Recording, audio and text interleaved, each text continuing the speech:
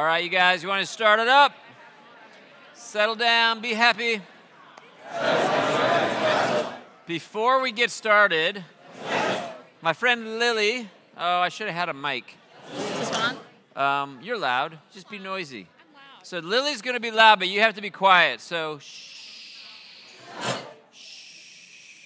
I'll stand here near you. Okay. So 2 weeks from now, during this time period, we are going to have 4 families represented who are going to be able to speak to what does it look like to be disciples making disciples in the home. Me and my husband, between the 4 families, we've got the Thompsons, the Childresses, Miss Erin Love, and our family, and between us, we've got newborn stage up through starting to enter college. And I know personally this isn't doing anything. Okay. Carry on. That these families, they very intentionally put Jesus at the center of their homes, and I know it's very easy to be discouraged. How do you disciple your children? What does it mean to put Jesus at the center of your life? How do you create a rhythm where your children can see you loving Jesus and in turn love you too? And so we just want to be up here. We'll kind of give you a view in what does it look like to follow Jesus in your daily life and at other times, and we'll also answer questions and have opportunities to share testimonies about God has worked powerfully in our families. You will be encouraged. It's going to be really sweet. I hope you guys can make it, and please invite other people too. I think this is going to be a really, really good time. Indeed. Lily, thanks for doing it. So 2 weeks from now, Sunday school class will be, these 4 families talking about how they disciple their kids. Hope you guys will come and be part of that. So we're going to start a new series here today that's going to stretch on for months and months. So you guys probably could guess, who do you think is mentioned, what human being is mentioned in the Bible more than any other? Can you guess? It's kind of the obvious answer. It's Jesus, okay? Jesus gets top billing, okay? Jesus is always the answer. But, so setting Jesus aside, because it's his book, who's number 2? Who is the second most frequently mentioned human being in the Bible? What we got? We got an Abraham, we got a Moses, Paul. Abraham, Moses, Paul, what? David. Okay, what's the right answer? What do you think? I'll give you here's the top 5 are Moses, Abraham, David. You missed Jacob and Judah. Who's number 1? Moses? Nope. Moses. Well, so number 1 is Jesus, but behind them it's David. Moses is behind David.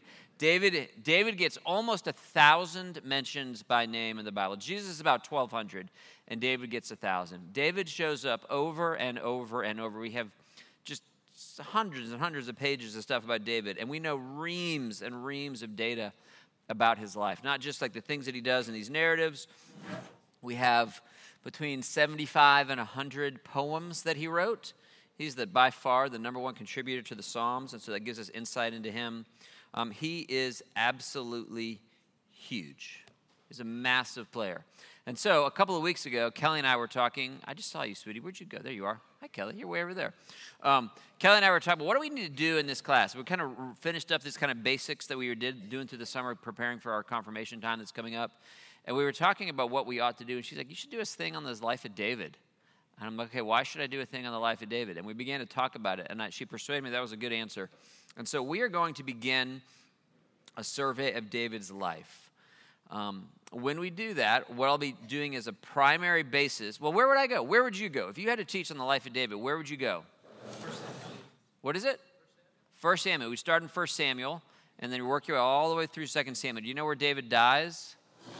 If we were following, remember our great big chronology of the Old Testament? Where does David die? Anybody know? 1 Kings.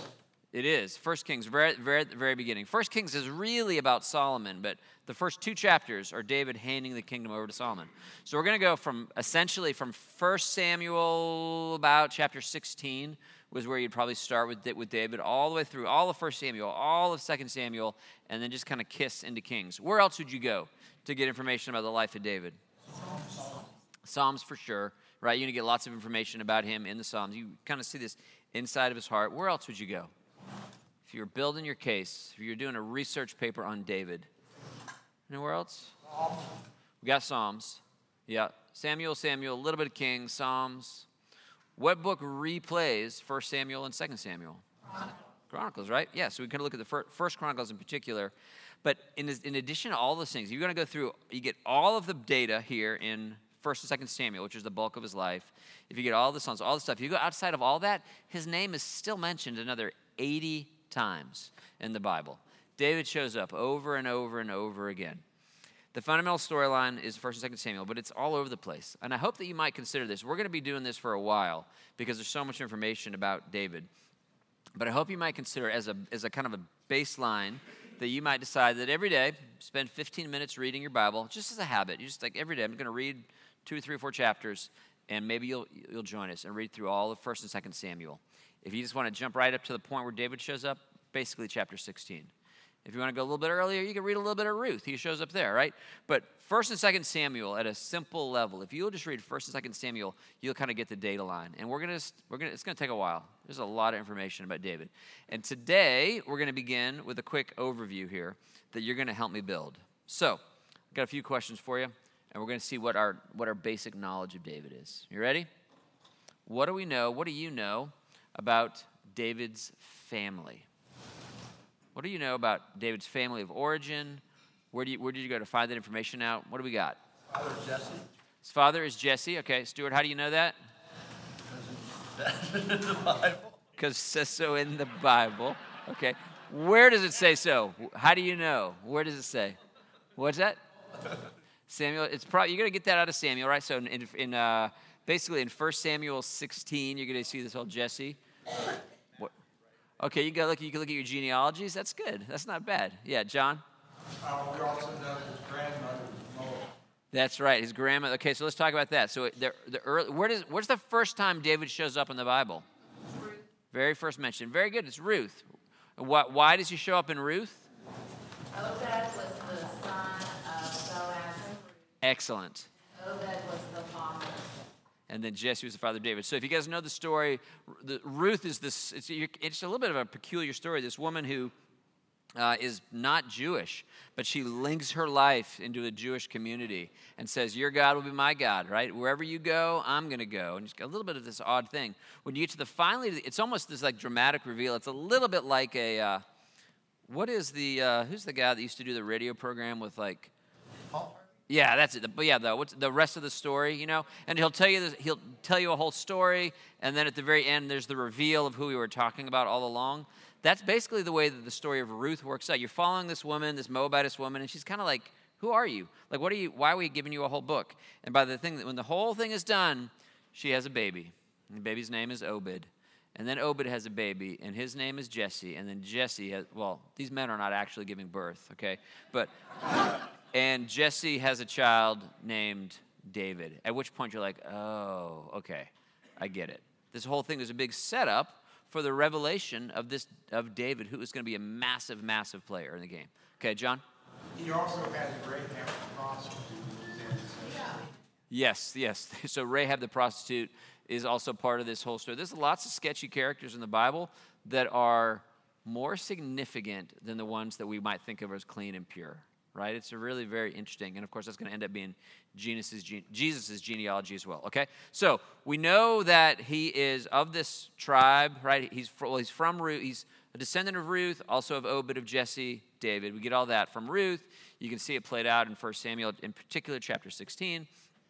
What tribe is he from? Judah. And why do you know that so quickly? Because he is the line of Judah. He has to be, right? And why is it significant that he is from Judah? Why, of all the strange things that you would know about the Bible, why is Judah so on the tip of your tongue? It's where Jesus is line. The Messiah. Yes, the Messiah. It's a very clear prediction in Genesis 49 that the Lion of Judah, that it is from this particular 12th of Israel. There's 12 different kids, and this is the one from whom the Messiah is going to come.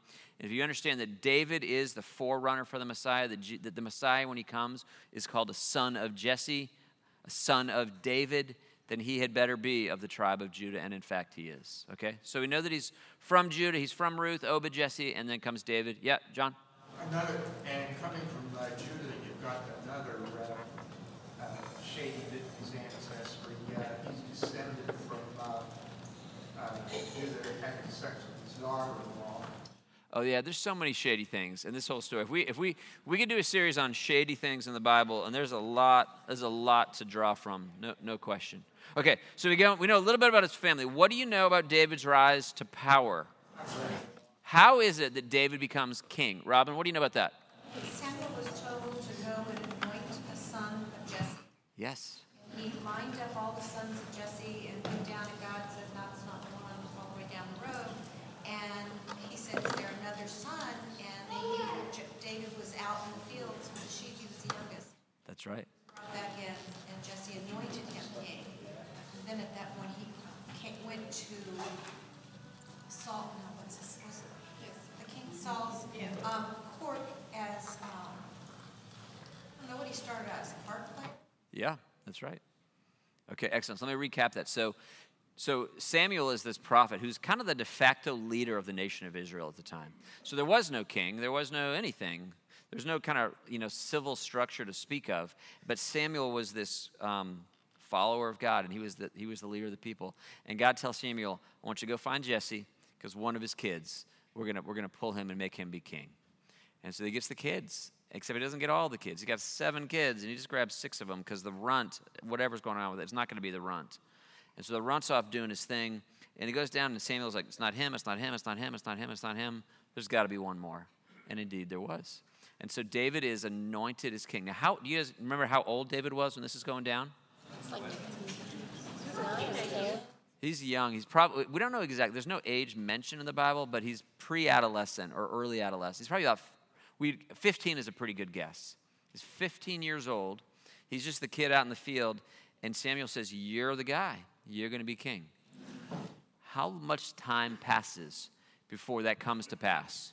Do you guys know? How old, if David's 15 when he's anointed, how old is he when he's actually, whatever you call it, enthroned or inaugurated as king? 25 years? It's about 15 years. He's 30 years old. We do have that day. The Bible actually makes that explicit. That David was 30 years old when he became king. Kelly Sue? Saul was king when Samuel was, right? Yes, okay, so... King. Okay, so, and Kelly said, where does Saul fit into this story? He is the first king, right? So wait, so am I wrong? Did I get that wrong? Had Saul already been instituted when that whole thing started? Oh, I thought that was right after that. So I got that wrong? Okay, so Saul was already king. Okay, good. So he's going to remain king. My point here is this period of time from the anointing to till he's enthroned is 15 years. And Saul had already been picked up before. Oh yeah, because that's right. Because Saul just got busted. That's right. Saul had just gotten in trouble. Okay, so sorry for screwing that up. So Saul had been installed as king. He was really tall, and everybody thought he was great, and he wasn't. He was bad. He was hiding in among the baggage. But once he blows it, it's not going to be a Saul story, but once he blows it, God calls this new guy into this place. But it's 15 years. That's like 4 American elections, right? That's like a long time before David is going to finally become king. And what is his life like in that interval? What's it like to be David? What happens between anointing and the rising to king? Killing giants and playing the harp. Killing giants, playing the harp, and what else? And running for your life. That's a pretty good summary. What's that, Brad? Dodging spears. Dodging spears. Yeah, very good. And Robin, were you going to add anything to that? Robin's not talking to her husband. Okay, so... By the way, the Walkers are in town. I don't know if you're seeing this. Sam Walker and Allison and Henry, and I don't know where Allison went out, but these were dear friends of ours. Used to go to church here. They moved away. They're doctors and nurses somewhere else in the world, and but we're glad to have you guys, so thanks for being here. Okay. Kelly, go louder, babe. He had experience in the military. Before he became king, he was one of Saul's commanders. Excellent. Okay, so there's a whole bunch of things going on for these 15 years. Judy? The other thing is he showed his character over and over. I mean, even in the positions he was in, even running for his life, he refused to kill Saul, even though he had many opportunities. Yes. A heart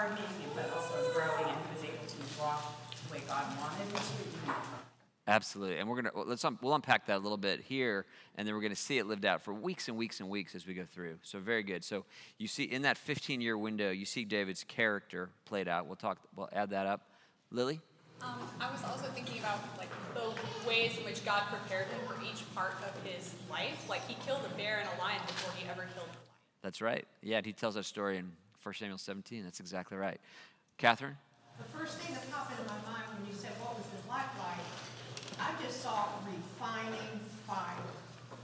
And he trusted God even though his life was so horrible. Yeah.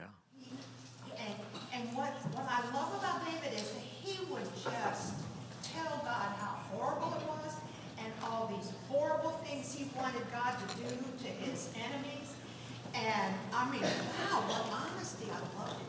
And always said, and I'm terrible, I want to escape, I'm going to die. But he'd say, but God. He always said, but God. He ended it with praise and he began it sometimes. Yes. And the Psalms are such a strange insight into kind of his own inner life, you know, and as you say, just incredibly emotionally honest as he processes through some really, really difficult circumstances. Okay, great. These 15 years, what else is going on there, Sarah Lynn? I think when he is found, he's like shepherding in a field, and I love that, like the lineage, like Jesus, David, like the whole, like the shepherd. Mm-hmm. Yeah, the one that God calls to be his king is, on the one hand, he's exalted to the kingdom, whatever, to rule the kingdom from this lowly place. So you're staying up late, you're out all night, you're in the cold, you're in the wet. And God uses this thing where he'll take us from lowly places to exalt us. But also, what he learns about shepherding sheep is applicable shepherding people, right? And this is one of the great metaphors. We'll get to this too, but David is a forerunner of Christ. I think you could make the case. Maybe you could make the case. Maybe I will deny this later, but that he is the greatest forerunner of Christ in the Old Testament. And if so, if Jesus, when he comes, if he is the good shepherd, and that part I will not deny, Jesus is the good shepherd. David's role as a shepherd is one more facet of his foreshadowing of Christ. So excellent. Okay, good. A couple more things. Yeah, way back. He was in a covenant relationship with Jonathan. Yes. Excellent. Okay, so prior to his becoming king, and it persists in his kingship, he has a best friend named Jonathan, and there's a lot. We'll watch that relationship unfold, which is a very unusual friendship, because Jonathan is who is Jonathan? And therefore, heir to the throne. He should be king. Your dad's the king. You get to be king, right? Think like Lion King, like that little lion strutting around. You just can't wait to be king. That should have been Jonathan, but instead he's like, David, it should go to you. Who does that, right? So that relationship there's a lot of stuff that we can see and unpack in there for sure. Kelly?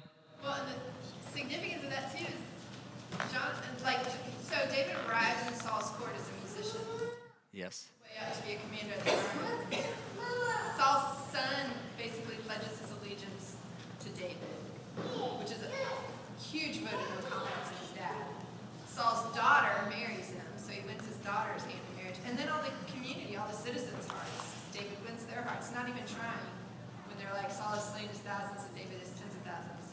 So Saul has good reason to feel threatened and jealous of David, which is when he starts to, the spirit leaves him, he picks up a spear and tries to just kill him. That's absolutely right. And we're going to see all that too. So when David, during these 15 years, or in a portion of these 15 years, David becomes, first he's invited into Saul's court, and he's going to play the harp for him. He's going to calm him down. And Saul's got issues, right? Saul just kind of has these deep panic attacks. He has this demonic experience. These spirits are oppressing him. And when David shows up and plays music for him, it calms him down and things get better. But David is so great at these things that he is doing that he ends up becoming a commander in the military.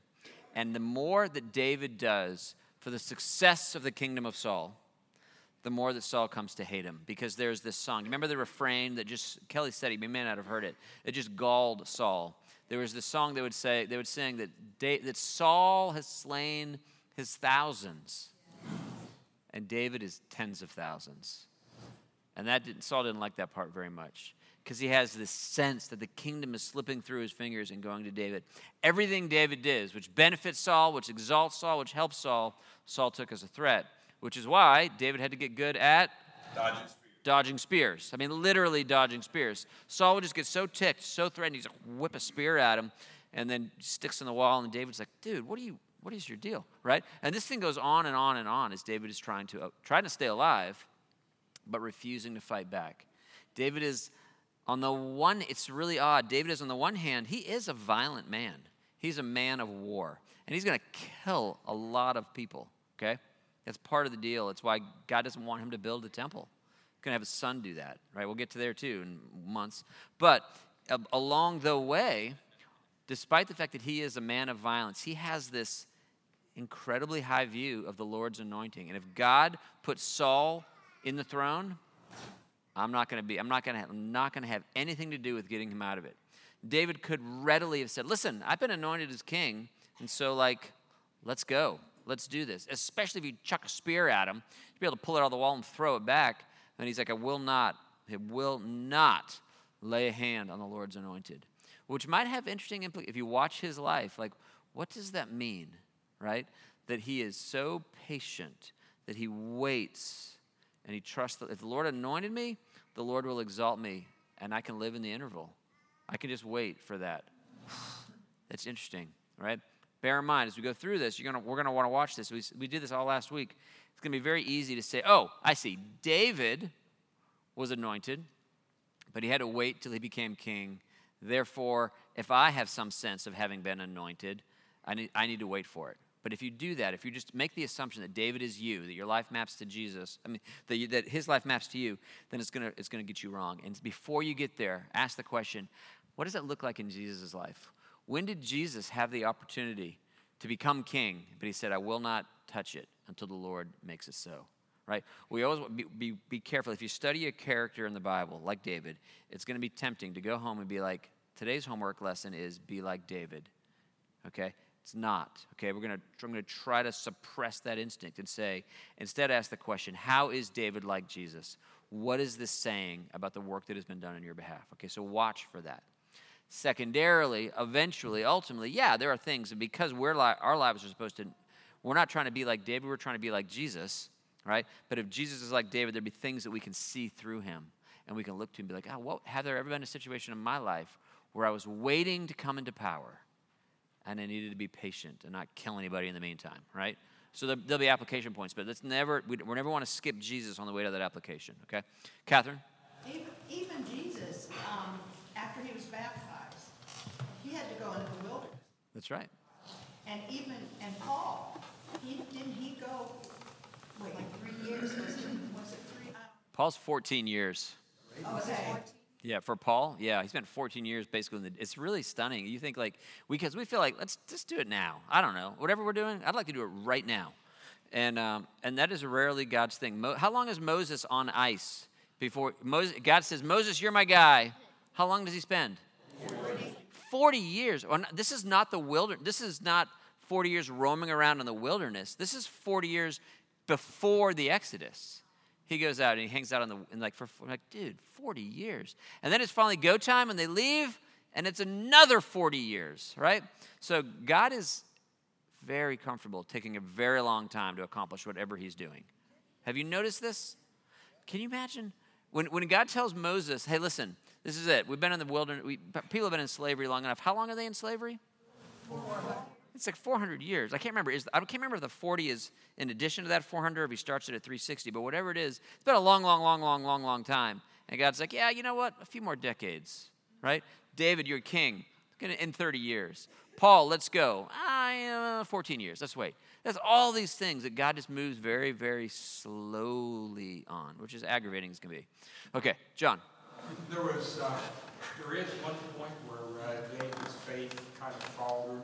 Oh, more than one. Particularly at the end of 2 Samuel. But hang on, but we're not going to start there yet. Hang on, we're still in those 15 years. He's going to blow it later, but not yet. This is in that 15. Before he becomes king? At the end of 1 Samuel. Okay, go ahead then. Just not too long before Saul's killed, David finally says, now one of these days I'm going to surely perish at the hand of Saul. Oh, yes. And he flees to the Philistines. That's right. And he almost gets himself in a jam of having to join his Philistine lord fighting against Saul. But God gets him out of it when the other Philistine lords said, what are you bringing this guy for? They sing about how many of us it's killed. That's right. So what John is describing, so in this 15-year window where David is initially, he's working for Saul. He's a commander of the army, and he's doing great things, and he's winning great victories. But Saul has this love-hate relationship with him. And Saul, you could tell Saul's like emotionally torn, where sometimes he's like, David, I'm so sorry. I don't know why I threw that spear at you. You're the best. You do everything great for me. He's like, great, awesome. But the next day he throws a spear at him again, right? But eventually it gets so bad that Jonathan and he, do you know this great pathos sign where Jonathan is convinced that everything's going to be well, but he's wrong. And he has this conversation with David. He says, listen, I'm going to I'll talk to my dad, and if everything's okay, then I'll make sure that you can stay. But if not, then you'll have to flee.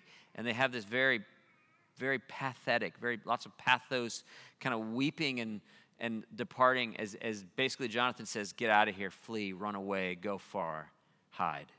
And David leaves, and he's no longer serving the king. And he goes off, and he hides, and he gathers to himself all these mighty men. They live out in this cave of Adullam, and he's comforted in Gedi. There's all these great things going on in David's life, but as he's fleeing for his life, and now Saul, there's no more pretense. Saul is just full court press. We're going to find you. We're going to kill you.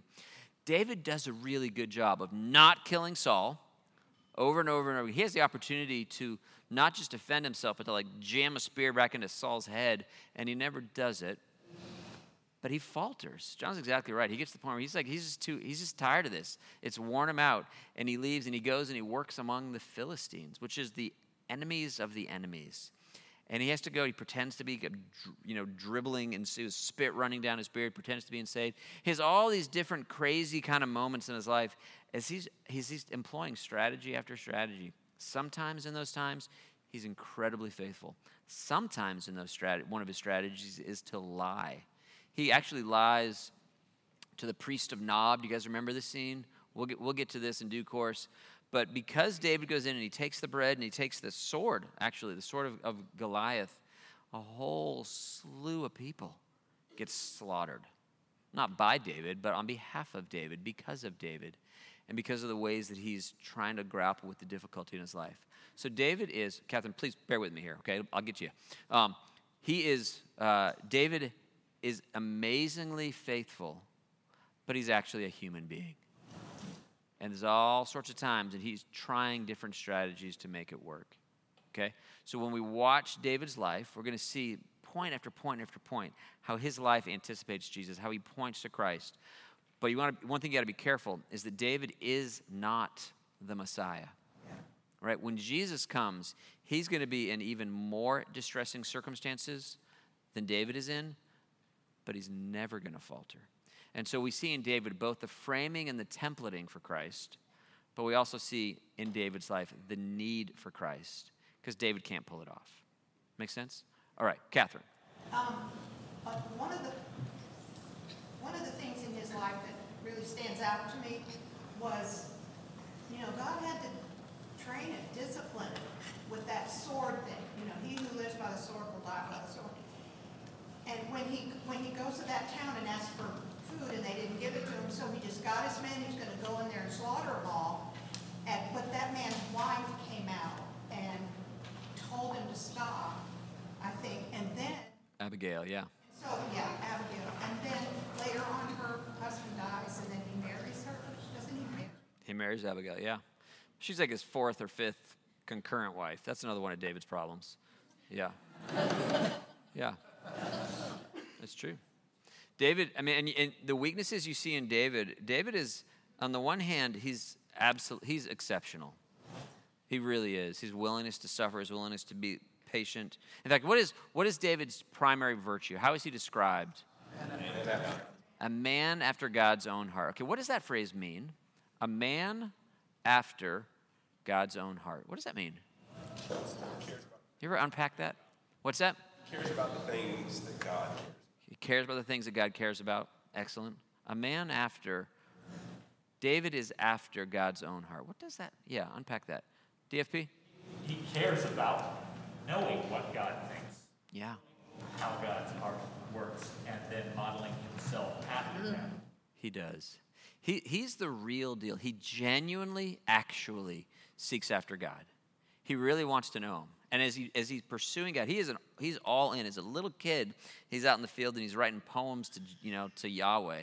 And as he lives his life, when he's under great threat, he decides he's not going to kill him, not because he likes Saul, but because the Lord anointed Saul. And if the Lord anointed Saul, well, what am I to do about that? Because it's Yahweh's, right? And so there is this reality to his life that he's pursuing God all out. And yet, what would you say are David's two chief shortcomings? What are the sins that keep tripping him up? Women, okay, and women aren't sin. Let's clarify that, okay? It's lust, not women, okay? And guile? No, fine. Violence, that's what I would say. It's lust and anger, which are kind of like, okay, well, thank you, Captain Obvious. Like, if there are two besetting sins for at least half of the population, what are they? It's lust and anger, okay? So isn't that interesting? David is a man after God's own heart. He is all in. He loves him. He is the one that God gives the greatest amount of attention to in all of the scriptures. He is the template for the Messiah when he comes. And yet, the persistent realities in his life that are going to screw him over are lust and anger. He's just, on some level, he's a very normal dude. In fact, he's got a lot of wives, right? He's got a lot going on. And he's a lusty dude in lots of different ways. And he kills a ton of people. These things are in him in great strength. And yet, when he's at his best and he can subdue his worst parts of his nature and yield his life to Jesus, he accomplishes great things. It's just an interesting juxtaposition of these things. Lily?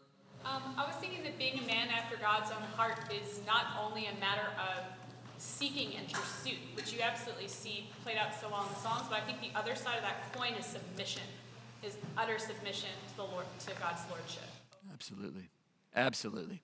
And so David, for a guy that's got so much, he's a powerful guy. Like, he's just not generally, there are moments of passivity, but for a guy who's generally active, who doesn't like sitting around, he likes doing stuff, whether that's, taking wives or killing people. He likes doing stuff. He's an active guy. But when he's in his right mind, he takes all of that energy and says, it's yours, Lord. How shall you like me to spend it? Right? And he's submitted. Something else. Kelly? Plus, we get to see his repentance. Over and over. We get to see the repentance of a lot of the Old Testament patriarchs or saints, but because he wrote the Psalms and you see that turn, that submission, you get to see it. Yeah.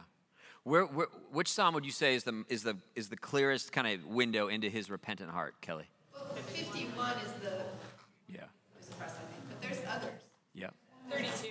Yeah. Yep. Samuel came to him and told him the story about the lamb that Yes. he killed, and they just took it, and Yes.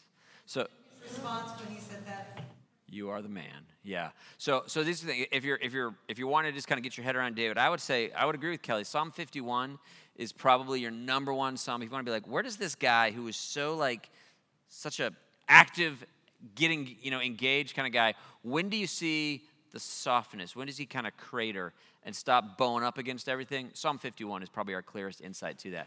If you want to watch it happening live, after the whole Bathsheba incident, Samuel comes to him and tells him a story about a guy who had a whole pile of sheep, lots of sheep. He had everything. He was rich. He was wealthy. And across the street there lived a man who had one little ewe lamb that he loved. He slept in his bed.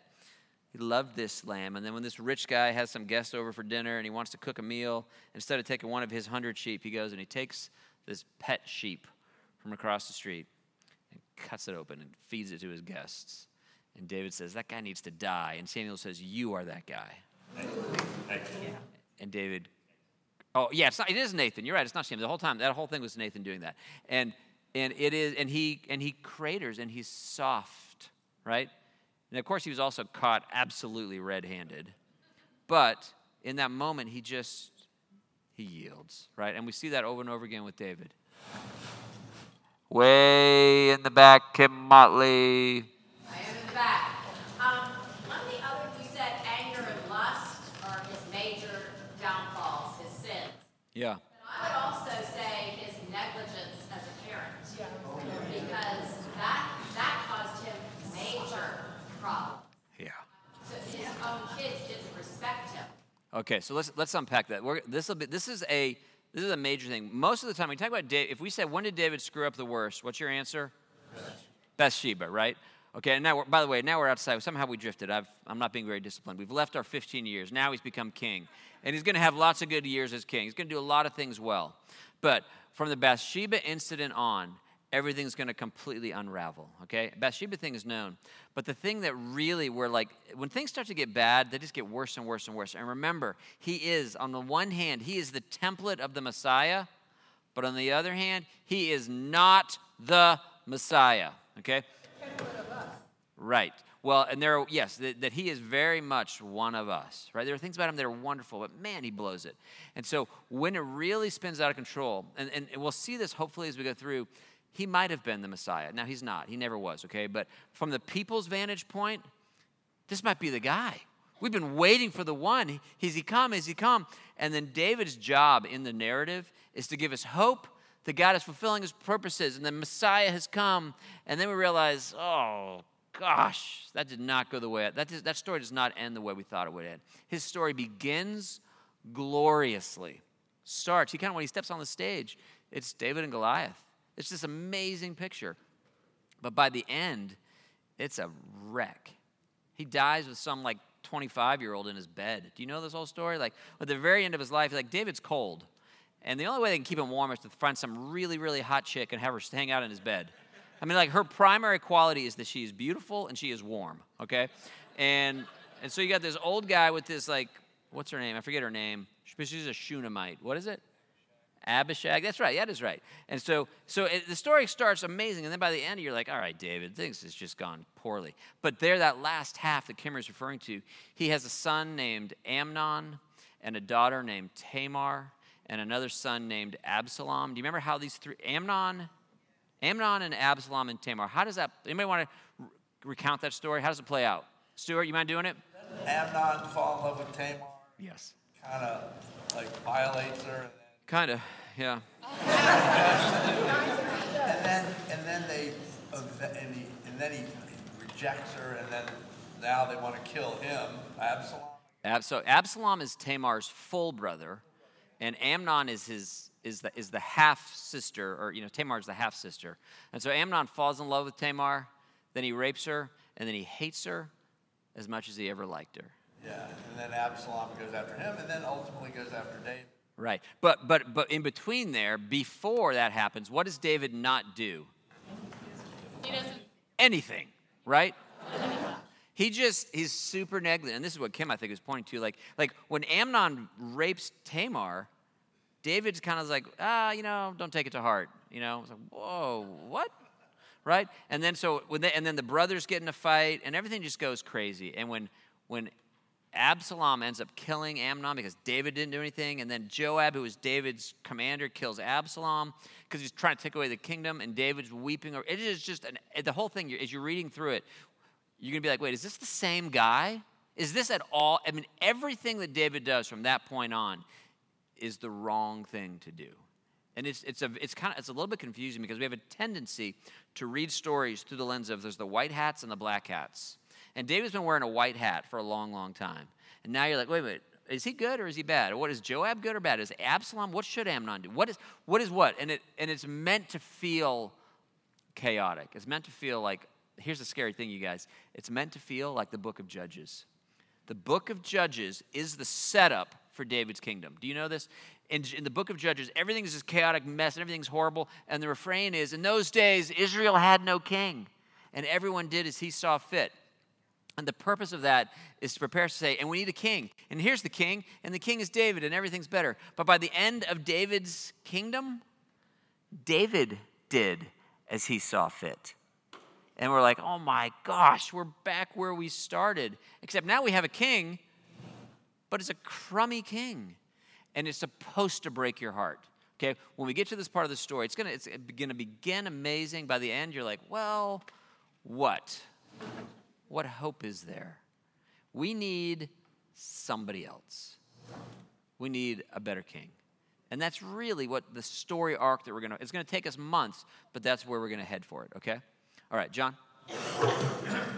When requested the king, Wait, go louder, I can barely hear you. when the people originally requested the king from Samuel, Yeah. it says that the Lord was displeased and told Samuel, "You're not rejecting you, you're rejecting me."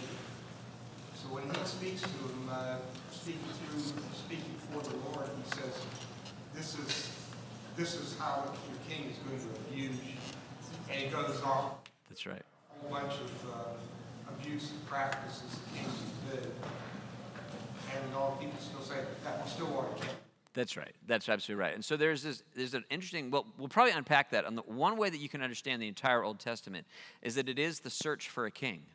The people want a king, and God's initial response to that is, no, you don't. I'm your king. I'm the king that you need. And then he's like, all right, fine, I'll give you a king. We'll see how it plays out.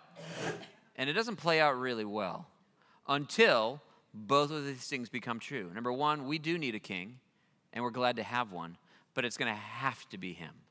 And so Jesus is going to, we're kind of getting to the end of the story, but there's this tension between God saying, I'm not going to give you a king, you don't want a king will be bad for you, and the world saying, but we need a king. And those things only kind of meet when you've got someone so righteous and so wise and so good that he's actually competent to be the leader of the people.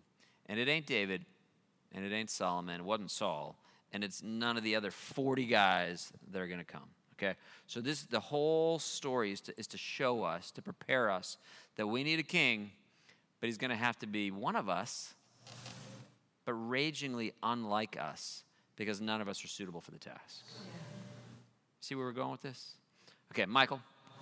Given that we as Christians see Jesus as the Messiah, how do Jews see David, or do they see David any differently than we do? So I don't know the exact answer to that. Certainly, Jews are no more monolithic than Christians are, right? So there's a range. You said, what do Christians think about this? Well, I don't know. Which Christian are we talking about? There's a million different views. But it is not new. It is not a Christian idea that David is an archetype of the Messiah. That's richly attested to in the Jewish commentaries from the time. So they would absolutely have seen David. They would have seen David as the coming of the king, right? As the picture of what the Messiah will be.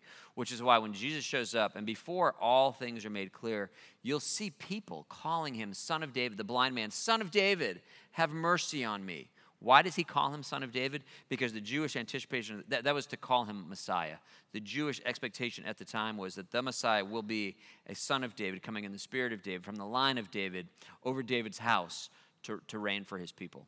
Now today, I don't know what they would say today. I'm not current on that, but certainly you see a very Jewish expectation that David is a messianic figure. No question. Okay, we got to stop. It's almost done. Okay, final thought. Why does David get so much press? Why does he get 900 mentions and hundreds of pages? Why? It's entirely because he is the messianic template. Okay? Whenever you study David, the whole time we're doing this, you got to recognize, it's not just that he was a great king, he was the king that anticipates the greater king.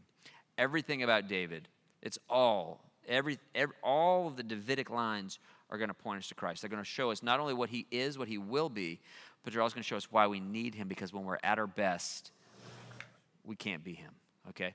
So you've got to understand, we're going to do this month-long study of David, and a month-long study of David is a month-long study of Jesus. We're pointing to the Messiah, so bear that in mind as we go. And resist the temptation to say, I want to go be like David, okay? That's not what we're saying. There are things about him that are emulated, but that's not the point of the story, okay? So if you want to jump in, start at 1 Samuel 16 and just chuck all the way through 2 Samuel, okay? And we'll take it apart as we go. So that's all we got. We'll see you. Yes.